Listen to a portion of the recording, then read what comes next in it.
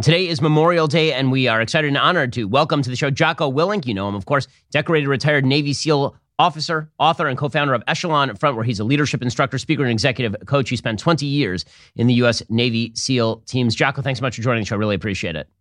Thanks for having me, Ben. Yeah, so let's talk about Memorial Day and what it means to people who've actually served. A very small percentage of Americans at this point have served in the military. That's obviously changed over the course of American history. Post-World War II, a huge percentage of Americans had served or knew people who had served. It's a smaller percentage than ever. So how does it feel, as a member of the military, as a veteran, when you look at Americans and how we celebrate Memorial Day, how should we be celebrating Memorial Day? Well, first of all, I think for those of us that served and saw the sacrifice with our own eyes, I think for us, every day is Memorial Day. I know that I think about the guys that I lost every single day. Mark Lee, Mike Monsoor, Ryan Jobe. I think about those guys every single day. And the way that I try and remember them and memorialize them is to live a life that honors their sacrifice. And I think it's nice that America does set aside one day where people that didn't serve can think about these brave souls. But I would definitely recommend to think about them more often than one day and think about what their sacrifices meant for all of us. Jocko, it's kind of sad how, because so few, as I say, people have now served in the military or know people who have served in the military, it's basically just become a day off for a huge number of people. I have friends who live over in Israel where mandatory service in the military, is just the way of life over there. And on Yom HaZikaron, which is their Memorial Day, there's something that I think is quite beautiful and I'd like to see actually imitated here in the United States, which is at a certain point during the day, it's like 2 p.m., they literally shut down all the traffic in the country. They sound some air raid sirens. Everybody stops their cars. Everybody gets out of their car. And for about 5 minutes, everything in the country just stops. So you can pay homage to the people who have fallen in the line of duty. Obviously, when it comes to the United States, I think that we need some sort of ceremony that's now attached to this, specifically because so few Americans know what it's like to serve or even know somebody who served. Yeah, I think that sounds like a very moving event to have, and it would definitely be fitting to have something like that in our country. So let's talk about the state of the military right now. So one of the big problems that the military is having is just recruitment.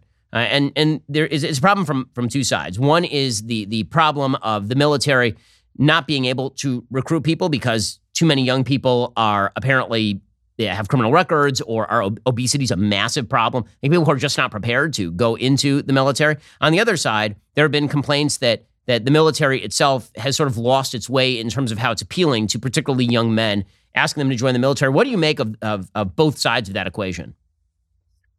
Well, to start, I think you're right. I think recruiting is missing the point at this juncture. I think there's plenty of young men out there that want to be challenged. They want to serve. They want to fight. They want to go to war. That's the only thing I actually ever remember wanting to do as a child, Ben, was I wanted to be some kind of a commando. I wanted to fight. And then I got to watch war movies, and even the anti-war movies that came out in the 80s, they were all pro-war movies to me. They just got me more engaged, made me want to join the military even more. And I think that the advertisements that they used to have for the military that showed that this was a sacrifice, it showed it was gritty, it showed it was hard, it showed it was a challenge. That's what I was attracted to. That's what I wanted to do. And that's what I went and did. And I think that the kind of softer commercials that are out these days definitely don't appeal to people that would want to be soldiers. So yes, I think that's definitely part of it. I think they need to realign their recruiting and go a little bit harder on the recruiting. And by harder, I mean showing the harder side of service. And then as far as people being out of shape, yeah, I think that's an American issue right now. We are watching too much TV. We're spending too much time on our phones. We're not going outside. We're not participating in sports. We're eating a bunch of junk, and it's making us soft. That's all true. So let's talk about what it's like to actually go through the process of joining the military. It's obviously something I never did, but you have done it, and at some point I'm going to maybe have you put me through the rigors, and we'll see how I perform as a 39-year-old of mid-range athletic ability. So what is it actually like to go through basic training when you were going through basic training and then going through SEAL training? And then what are the standards today? Because the reports are that they've been lowering the standards specifically because it's very difficult to recruit people into the military because there just aren't enough people who could even stand up to the old standards. Yeah, I mean, obviously I haven't been to boot camp for about 30 years, but boot camp is a shock to people's system when they go in there. The biggest shock, I think, is that you lose all of your freedom and all of your individuality. I remember, they're going to shave your head. They're going to put you in a uniform. Every personal freedom that you have is taken away. And I think that's the biggest shock to the system. Every minute of the day is accounted for by someone else. And I think that's a big shock to the system. And you get through that. Then I went to basic SEAL training. Basic SEAL training is really, really hard. It is a very hard course of instruction to make it through. They usually graduate between 10 and 20% of the people that start the process. It's very difficult, and that's what they're looking for. They want to make that training as hard as humanly possible. They're looking to make people quit, and they do an outstanding job of it. I know that the attrition rate, it goes up and down over the years, but what they've done in the past several years is they've really tried to standardize what is required. And they've tried to put it into actual data to say this is what is required. And the reason that they did that, at least in the SEAL teams, was to try and prevent the training from getting easier, trying to prevent the slow devolution of the training. The training is supposed to be inhumane. And they want to keep it that way, because when you're in the SEAL teams and you're going to go out on an operation and you're going to be counting on the guy to your left and the guy to your right, you want to know with 100% certainty that no matter what happens, they're going to give everything they've got to take care of their teammates, including you. So for those of us who didn't serve, which is nearly everybody in the audience at this point, what do you can you describe for us what it's like to actually be on the battlefield? Because most of us have only seen war movies, and people who have served in frontline duty are actually pretty reticent very often to talk about what it's like to be on the front lines. Many of the people I've talked to actually consider it almost sort of private to be asked about that sort of stuff. So what is it actually like to be on the front lines? What is that experience like? There's, I would say, look, there's going to be time periods where you're bored, and then there are time periods where you're horrified. And then there's time periods where things are funny. There's time periods where things are sad. I think what I've always described combat, it's like life, but it's amplified and intensified. So the normal fear that you might feel as you're driving down the road and someone swerves in your direction and you get out of the way, it's like that, but it's much more. The emotion that you feel when you're sad because your kid is going away for the summer and you're going to miss them, it's like that, but it's absolutely amplified and intensified. So the emotions are much stronger. The fear is stronger. The joy is stronger. When you get back from a mission, if you had some close calls on that mission, you feel that euphoria that you're alive and it feels great. So that's what I think combat is. Combat is like life, but it's amplified and intensified. And I think that's why when people come back to the normal life, sometimes that can be a tough adjustment. But at the same time, I know I came back and said, well, I've got this huge opportunity. I'm alive. I've got scores of friends that sacrificed their life for our country. And I'm going to do my best to live a life that honors them. We'll get to more on this in just one second. First, you need Black Rifle Coffee because I need Black Rifle Coffee. So my kids wake me up too early every morning. And I'll be honest with you, until I have the coffee, I'm in a very, very bad mood. Black Rifle Coffee is keeping me alive. Black Rifle Coffee literally fuels the Daily Wire. Our office drinks about 40 pounds of their coffee every single week. If you haven't tried Black Rifle Coffee yet, you need to. A great place to start is their Complete the Mission Fuel Sampler, giving you a taste of the entire spectrum of Black Rifle Coffee flavor profiles, offering 4-ounce bags of the following roast: the Silencer Smooth, the AK-47 Espresso, Beyond Black, and Just Black. The only hard part will be picking a favorite amongst these classic roasts.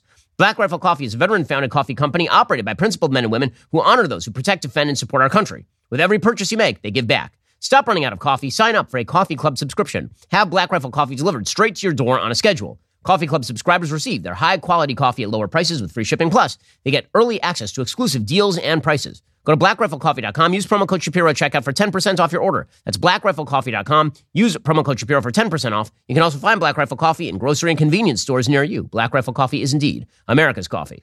So, Jocko, what do you make of the media coverage of the military? So when it comes to the media coverage of Memorial Day, very often, this has been true for as long as I've been alive, there was sort of a movement. In the 70s, there was an actual anti-military movement. In the aftermath of that, the movement seemed to be from some people in the media that the members of the military were actually victims, that they were sort of suckered into joining the military, and then they come back and they're all John Rambo. and can't function in everyday society. That's not actually what the statistics show. What the statistics actually show is that if you actually compare young men in the military to young men out of the military, they have very similar rates of, for example, suicidal ideation, and that you're using the wrong comps. Very often, you'll see the media take a cohort of 18 to 30-year-old men and then compare it to like the general population, and that's not exactly how you should do that sort of statistical analysis. What do you make of the media's treatment of people who have served? Well, it's interesting. You bring that up in Vietnam when people did get drafted, then they didn't want to go and they were forced to go and they got home and got treated absolutely terribly by the public. And now we've had an all volunteer force for decades. And yeah, I don't think we're victims at all. As a matter of fact, we literally volunteered to do that job. We went overseas. And I think that 99% of the people get better from serving. I know I absolutely became a better human being through the combat that I experienced, through the overseas deployments, through seeing the world, through seeing what it's like in other countries. I know that I'm a much better human being because of my service. And I think that's the way the vast majority of veterans feel as well. So, Jocko, one of the questions that I get a lot is from people, young conservatives particularly, because obviously that's my audience, and many of them ask about whether they should join the military or not. And I say, well, you're asking the wrong person because obviously I didn't. But what is one of the questions they ask is, you don't know under what circumstances you're going to get involved in a fight, obviously. You don't know who the commander-in-chief is going to be. You don't know sort of what the upper echelons in the military are going to be promoting in terms of, for example, diversity, equity, inclusion, and all the rest of this. What is the case that you would make for young people to join the military today? Well, I absolutely love being in the military. It was outstanding. It helped me so much. I enjoyed it. And I think if you want to complain about something, then you should actually go and do it if you're going to make some sort of assertion about it. So I think, look, when you join the military, can you go and fight a war that you don't believe in?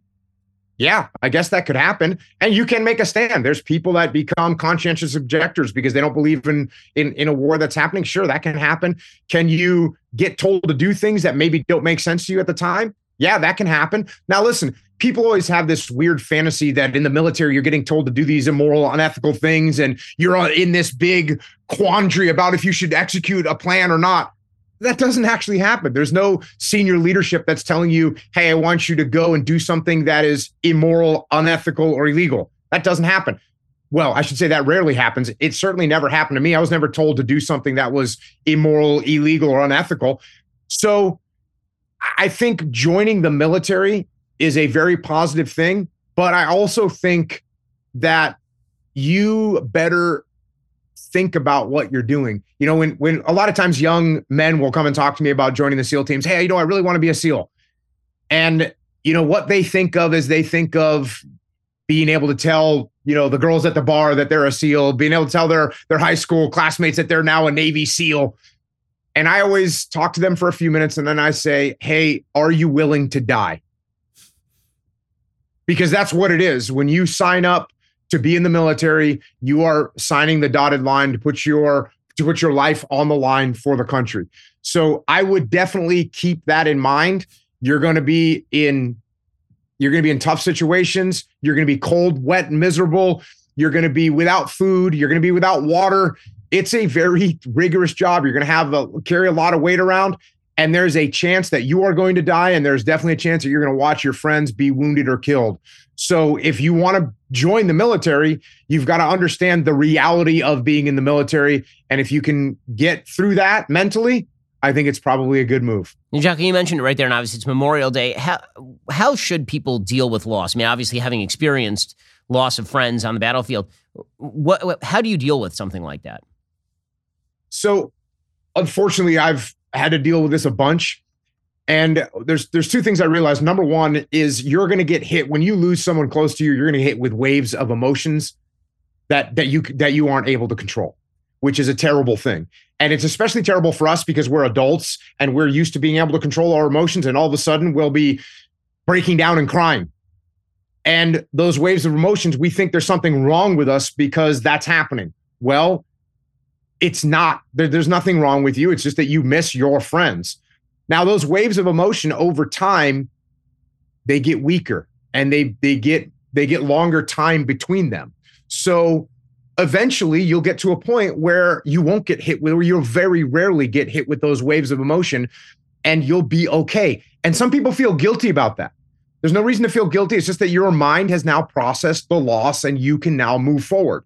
So be ready for those uncontrollable waves of emotion that are going to hit you during a time of loss. So that's number one.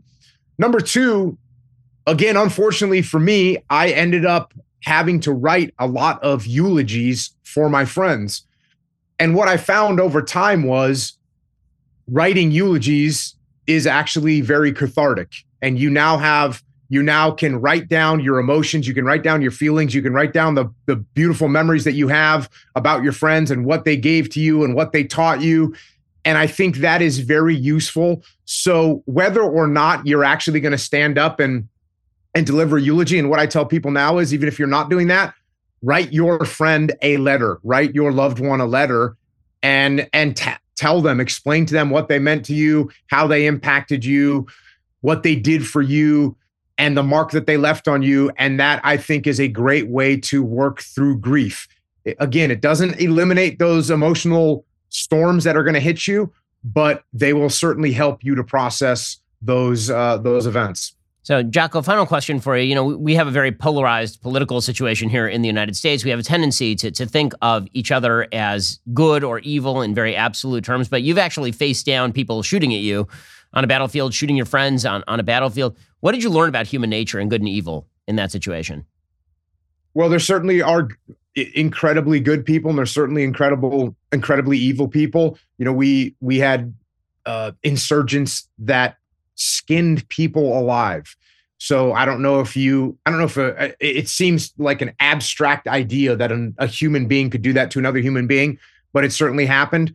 And then on the other end of the spectrum, we had people who literally sacrificed their lives to save their friends. So there are these extremes out there. And we certainly need to be cognizant of the fact that there is evil. And if you don't confront evil, evil will flourish. So be ready for that. Be aware of it. Don't let it slide. But also remember that most people aren't in the extremes. And I think you and I have had this conversation before. I always say that you're at the point of impact for political divisiveness.